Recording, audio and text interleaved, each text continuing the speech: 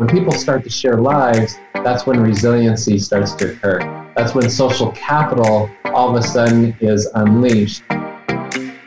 When you work with organic intention, you also work with the momentum of the people that live within the communities. Because we have such a physical presence at the properties, we see a lot more people collaborating, even on non-urban village projects, which is really where the beauty is. Welcome to the Beyond Capital podcast. In our purpose-driven world, leadership is increasingly crucial. We are bringing you the stories of leaders that are marrying profit with purpose. I'm Eva Yazari, CEO of Beyond Capital. And I'm Ed Stevens, CEO of Appreciate. Together, we have built and invested in businesses worth millions. We want to show you how social impact can exist in a company's operations, product, and culture, sometimes unexpectedly. We hope you walk away knowing the possibilities of social impact for you and feeling inspired by the potential to do good. This is the Beyond Capital podcast. And today's guest is Gino Borges. Gino is a partner at Open Path Investments, a social impact real estate company that acquires underperforming multifamily properties and transforms them into vibrant communities. Gino was previously a principal at Impact Capital Group, an incubator for mission-driven entrepreneurs. Gino is also an experienced real estate investor, a frequent speaker, and host of the Journey to Impact podcast. Welcome, Gino. Thank you so much. I'm so glad to be here. It's really exciting to have you. And super exciting. Thank you for joining us. So to kick it off, Ed alluded to your background in real estate, and I would love for you to just tell us a little bit more about your background and what inspired you to pursue real estate and an impact component to that sector. Yeah, it started off early because I was actually raised in a third generation dairy farm family in the Central Valley of California. I was born and raised on the land for agricultural purposes about 2 hours east of San Francisco. And we had one of the largest dairy farms in the San Joaquin County, which is a major agriculture county in the entire United States, actually, not just in California. And it was from that from those experiences of being not just on the land, but being asked to actually work the land. There was a lot of different products that were grown, obviously, like hay and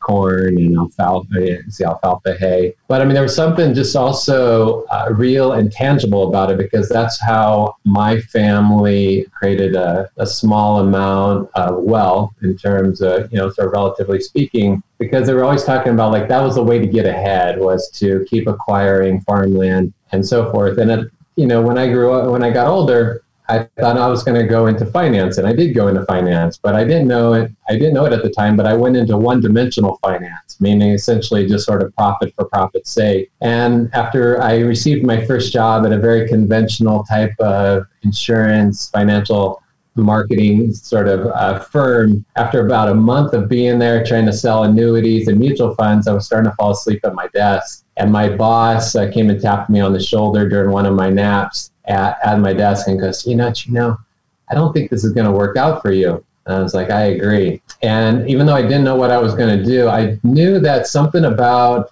my life in my mid-20s was calling me to do something more holistically than just sort of money for money's sake. Even though I didn't know what it was, I did realize that there was something about human inquiry and asking sort of these bigger questions about like, what's it mean to be in the world? Like, what's going to be my contribution? That ended up leading to a PhD in philosophy at Purdue University. So I overdosed in human inquiry for about 10 years. Wow. And it was into my mid-30s that I came out and like I still had this interest in finance. And I was fortunate enough through laws of attraction and having people of intentionality start coming into my life, because that was what I was trying to lead myself. And through that process, and through that exploration of meeting people who are living intentionally, were also people living intentionally who are working with money. And I was like, wow, okay, this is possible. This is possible to work in finance, to work intentionally, to work in a way that's more holistic, to look at the whole scope of who's being impacted by the money that's being moved. And then in particular, when all of a sudden it was looped in with real assets and in terms of real estate, it just made a logical sense where like this was all starting to come full circle for me. So in a lot of ways, I'm very much a late bloomer into the world of impact. A couple fortunate things have happened. One is that there's enough critical mass around it now so that the warrant's not on us to always have and explain why we're doing it this way. But now it's sort of second nature. And so, that's how I got to the point where I'm at now. I'm a late bloomer into it as well. But I always like to say, no matter how late a flower blooms, it's just as beautiful. I was just about to say that. It's great. I think at any stage, getting involved in this space it's the perfect time. And if it's the right time for you, then I think that's really what matters. I didn't have any money when I was young anyway, so I couldn't have done impact investing. Exactly. I think that you have to meet your portfolio or your investments where they are. But that is not to say that you can't be an impact investor with a small portfolio. That's true. That's a separate conversation. It is. It is true. And Gino, I think what resonates with what you just said is that you're using the tool of real estate. And I want to really get into how you're doing that and creating vibrant communities. Because when we speak about impact investing, we're often thinking about either ESG screened funds or direct investments into social enterprises. So how is the impact manifesting at OpenPath? Can you share some examples? Let me step back just a bit and to help the audience understand how most multifamily real estate actually occurs, and then that will set up the contrast for what we're doing in terms of developing and cultivating resilient communities. So there's roughly 40 million rentals in the United States. So essentially, if 2.5 people per rental live, so 90 million Americans are living in rentals. Of those 40 million, about 10 million are single family residential.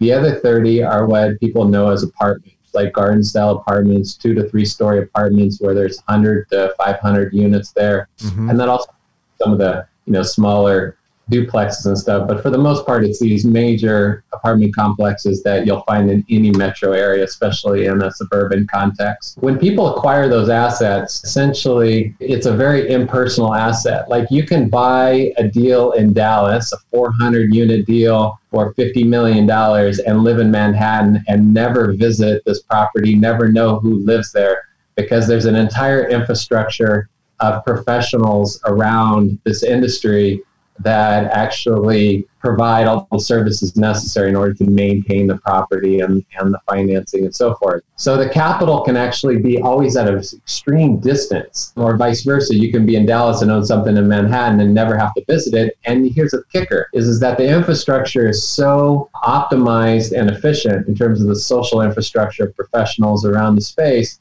that you can actually do really well financially just doing that. But we asked ourselves, as the founder of OpenPath, Peter Slough, and myself are both Burning Man folks, and we asked ourselves, is this really what we want to do long term in terms of just owning real estate for the sake of owning real estate, and then sort of checking, our balance at the end of the month? Is that what we really want to do, or is there something here that's that's much more alive, or has a much more potential? So as you know, part of the inspiration from Burning Man is extreme community. It's like radical forms of testing how we can actually connect. And the beautiful part about apartment complexes is that you have hundreds of people living in a small space, but they share walls, but don't necessarily share lives. And that's where the opportunity is, because when people start to share lives, that's when resiliency starts to occur. That's when social capital, which is typically trapped because people aren't connecting, all of a sudden is unleashed. That all of a sudden becomes, the thesis, and that becomes the motive for going in and buying these deals is that, we can do well financially, but we can also improve the lives of hundreds, if not thousands, of people at this point because of our scale by actually developing what we call the Urban Village program. And I can touch on, sort of how we do that. Yeah. What are some of the main components of that? Just, what's an urban village? What are the top 5 things that make one? So the key distinction here is obviously over the years, we've been contacted hey, this urban village from other operators that said, we want to do something similar. But most people try to do a top-down hierarchical type of programming, meaning like a centralized form of programming. Like we know what folks in Dallas need, we know what people in Portland need, and so we just do sort of a standardized programming across all properties. There's a small part of that, but the special sauce is actually honors the alchemy. We have a team of what we call urban village mentors that actually visit, very similar to what an anthropologist would do, going into a new community, inductively takes notes and through induction is able to determine what the needs and offerings are of the uniqueness of that particular community. So our communities in Dallas, for instance, we have 2 communities in Dallas, may have a different type of community feel because we're honoring the reality of who lives there versus somebody in Phoenix. Each community, as a result, has, because it's community-driven, resident-led focus, has resident leaders. So it's not like Open Path is coming in and doing all the heavy lifting.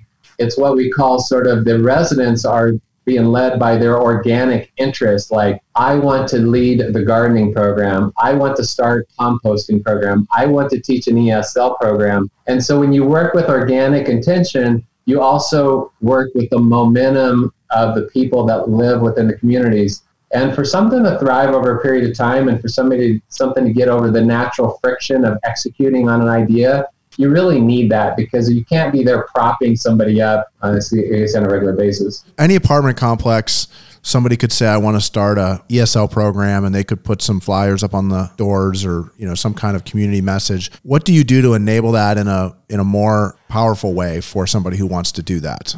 There's a couple issues. There's one at the physical plant level in terms of how you design a space or redesign it. And then there's the other ones in terms of social design. And I'll start with the physical plant first. Most of the times we acquire these properties, they're going to have a lack of community space that actually invites participation. It's going to be very choppy. For instance, there'll be a 1,500 square foot community center that will be part of the apartment complex, yet it will have all these demising walls, and it just doesn't invite some circular type of like, invite me in. There's a difference between going to a cafe that has a big family table versus a bunch of like individual tables.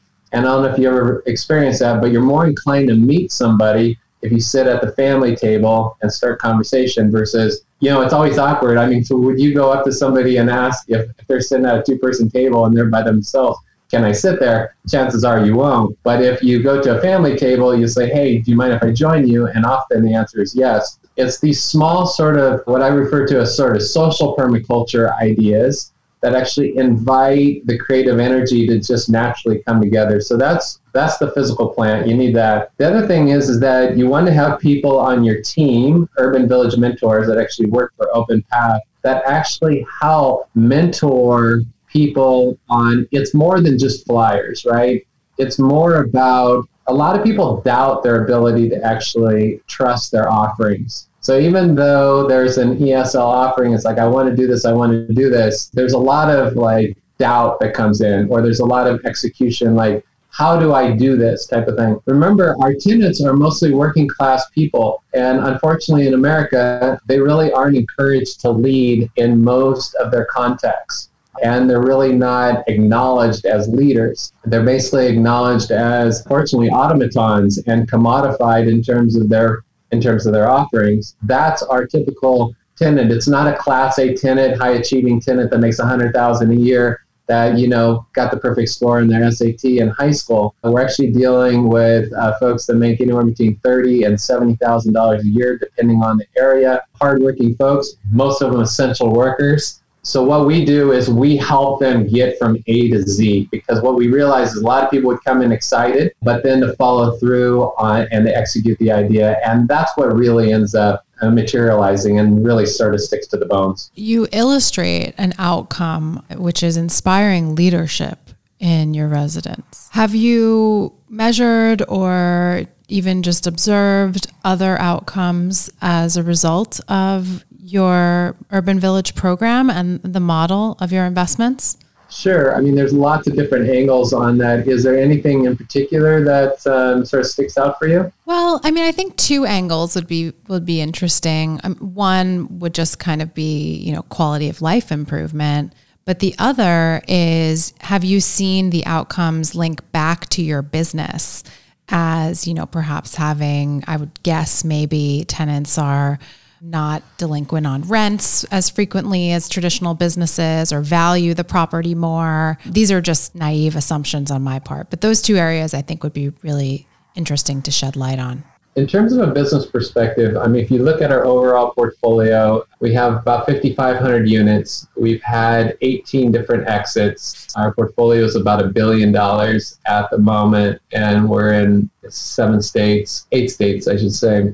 And we've been doing this now for over a decade. Urban Village started in roughly 2008, 2009 as a pilot program. And our internal rates of return, just to jump to, the finance part of it, has on all of our exits have been exceeding our underwriting. So our underwriting is targeting like 15% rates of return. We've been hitting over a 30% mark consistently on our portfolios. So we have not conceded anything as a result of this in terms of, it's very difficult to get into like reducing it down to like the third decimal point, right? In terms of causation and in terms of attribution. We do know that because we have such a physical presence of the property, we have so many people on our team visiting our property, and we know what a property is like before Urban Village gets off the ground, and we know what it's like afterwards. And what we do is we see a lot more people collaborating, even on non-urban village projects, which is really where the beauty is. Like, that's where resiliency is, right? It's not so much what Urban Village is doing in terms of specific program and helping somebody, but the real beauty is when, like, you, Ed, if you're living in this particular apartment complex, have participated in an Urban Village activity, but then on the next concentric circle of influence and connection, you meet Sue and John, who live in the complex as well, have kids a similar age, and all of a sudden there's a moment where you realize that you're not going to be home in time for your child but your child needs somewhere to go. And it's at that moment in time where you call their neighbors up and say, hey, you mind opening the door, the door for my son, or taking care of him for a couple hours. And it's those, what we call marrow moments, right? It's like those are the moments that keep us up at 2:00 in the morning. You mean like bone marrow moment? Is that what you mean? Yes. Basically stuff that actually sticks to the bone. That's really like the core to what it feels like to live in a, safe, secure type of thriving existence. So the other point is that I would just be hesitant to say a direct causation in all this. We sort of look at more of holistic because there's numerous macro factors that go into success that are even beyond just our, the micro elements, like of our community. For instance, during the pandemic, since 2013, obviously this has affected essential workers. Our tenants in particular were heavily influenced. Delinquency went up, but not as much as we anticipated. But there would have been nothing that so where Urban Village comes into play is like, okay, there's been a systemic shock. Now all of a sudden you see people coming together as a result of really being able to strengthen their resiliency muscles. And that's what the Urban Village program is really designed to do, is like whether it is during social unrest, pandemics, an economic meltdown, that's when you really start to see the value of resiliency. Thank you. And it's clear that you run a double bottom line fund and company. Have you been able to integrate the environment to consider, the triple bottom line impact as well? So we focus on two parts on that. And the first one's very traditional in terms of the physical plant. And most of those come in the form of the renovations. When we purchase these properties, it's going to be a lot of old physical plant because the technology of the 80s and 90s, that particular vintage, they only knew what they knew at that particular time. But the resources, the quality of resources has improved quite a bit. Whether it's the paints we use in terms of less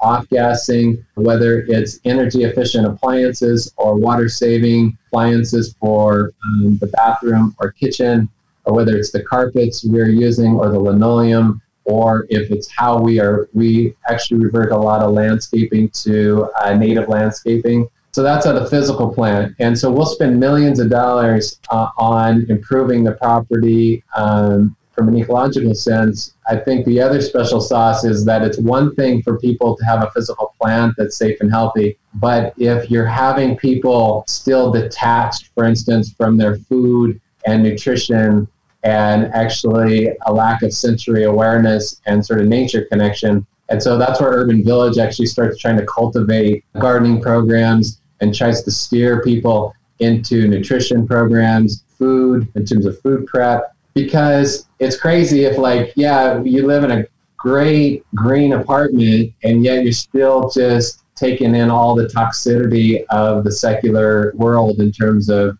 the low, there's just a huge nature disconnection. There's huge disconnection from people's body and the food that, they put in their bodies. And so it would feel non-holistic to not really honor the individual as part of the greening. So essentially we're greening the body just as much as the physical plant. I love that you think that deeply. Let's turn to our rapid fire so we can get to know you even better. Yeah, let's get into some fun details here. Tell us, what book is on your nightstand right now, Gino? It's not by my nightstand. It's right here, actually. Ta-Nehisi Coates, Between the World and Me. Great. What is your go-to beverage in the morning? Hot lemon water with a little dab of Himalayan sea salt. Somebody told me that recently. I'm going to start doing this. No caffeine. So good. Name something that's giving you hope right now. What's something that's giving me hope is how people are reconceiving what it means to be able to get together, even in the midst of whether it's aerial smoke or COVID-19 or unrest, but people really are still believing in that a sense of belonging is just fundamental to what it means to be in the world. So to watch people be resilient about that and be creative and adaptive has been really beautiful to watch. That really resonates with me. What is one trend you are watching in your industry? Climate. Do you mean like in your industry, you have to think about what the effects of the climate will be on your buildings, or what do you mean by that? Yeah, the whole thing. The climate risk associated with a building. For instance, we've had a lot of damage in Dallas from a tornado, for instance. They hit one of our complexes, and a tornado, had two tornadoes that have moved through and hit our Dallas complex. There are hailstorms in Colorado. And these storms are much more intense and as a result have much more significance or economic. And then long term, just the natural migration that's going to occur because some places are going to become largely unlivable. How do you unwind after a long day? I do a lot of body work and floor work. And I actually just downloaded this cool thing. It's these like alpha relaxing sound wave things that I actually turn on. Well, basically it's a lot of stretching. I'll do some sound work, some meditation. And if I'm really disciplined, I do not check my phone like an hour before I go to bed or scroll through the New York Times or ESPN.com, but I'm not always good at that. I could never do that. That's a hard one. I'm actually doing a social media fast at the moment. Are you? Absolutely. And it's going to continue until at least November 3rd or November 4th. Social media fasting. Yeah, and that's really interesting, the ability to bring in kind of sound and meditation. We do find that a lot of the leaders that we interview have meditation integrated into their routines as well. Yeah, I bet. Hopefully it becomes more and more not an accoutrement, something you add on to, but more just about fundamentally what it means to be in the world and then to be leading from that spatial alignment. Essentially. And turning back to your business, where do you see it 10 years down the line? How do you envision growing if that's an aspiration of yours? We're likely going to get significantly larger in terms of number count. In terms of Urban Village, what I think is potentially interesting is that I think that there's a deeper opportunity to actually connect people to their micro communities, like not just within their own apartment complex, but to really actually go one concentric circle outside and to see where the potential partnerships are that have resources and services and aspirations, but yet don't have an audience. Like we have the audience, but yet to really sort of maybe mentor and catalyze partnerships that actually amplify that connection. So it's one more concentric circle. You have your first concentric circle, which is your apartment community. But then, every community has its, like I'm here in Reno, I can name 5, resources and people that are leading either think tanks or nonprofits that are looking for audiences in order to actually put forth their programs and services or, and their help. And our audience needs help. I mean, our audience definitely needs help in a lot of ways, and it's no fault of their own. We live in a system where they haven't been treated equitably in terms of the economic pie, in terms of, us folks who are in the world of capital receive a disproportionate amount of, return for the amount of work that we put in. And that's where we're at right now. So I want to do everything possible to try to actually give them opportunities to experience not just the social pie, but also improve sort of their economic and material plane as well. I have a quick question before we wrap up. So when, traditional sort of real estate, you're buying, and then I think you said you had 10 exits or 17 exits or something like that. What happens after you exit? How does the urban village carry on without your wisdom and guidance? Yeah, so a couple of things is that one thing is we tend to prefer buyers who will continue the program in some capacity. But what we've learned is that you can't do that as a form of a legal deed. It's not like you can say that you need to maintain this, because unless somebody is heart driven and really intentional driven, it's not going to work. Because it's not like hiring a pest control company or, your dishwasher repair person to come out, where it's just sort of like a commodified type of activity where it's sort of anonymous. It's like, it requires work. It's heavy lifting. It's a mess. And, it's like the way that policy is made or sausage is made, so is community. Has a lot of warts on it.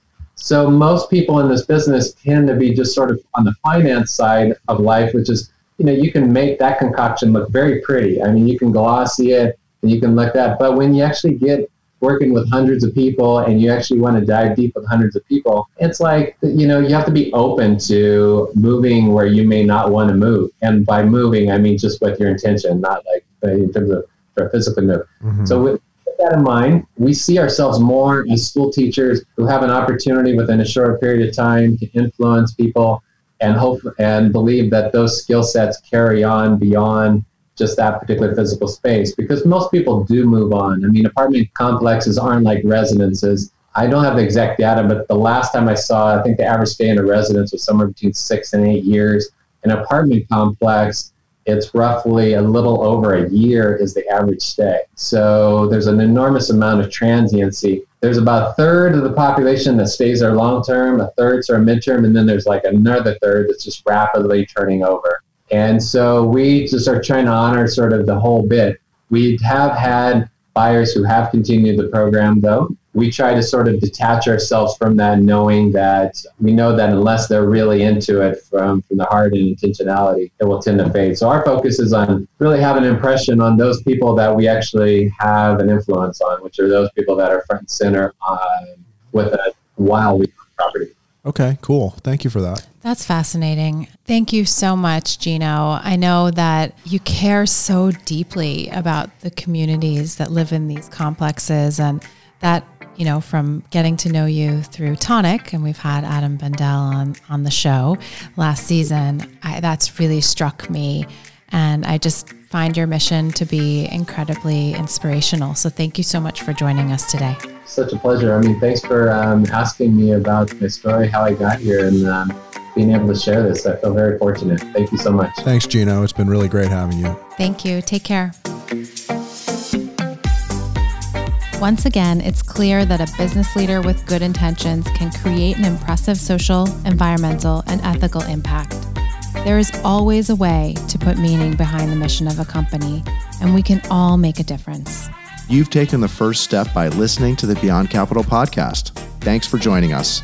Don't forget to rate, review, and if you haven't yet, subscribe on your favorite podcast platform. For more information, go to beyondcapitalpodcast.com. You can follow me on Twitter at EA Stevens. And follow me on Instagram at Conscious Investor. Until next time. Bye, everyone.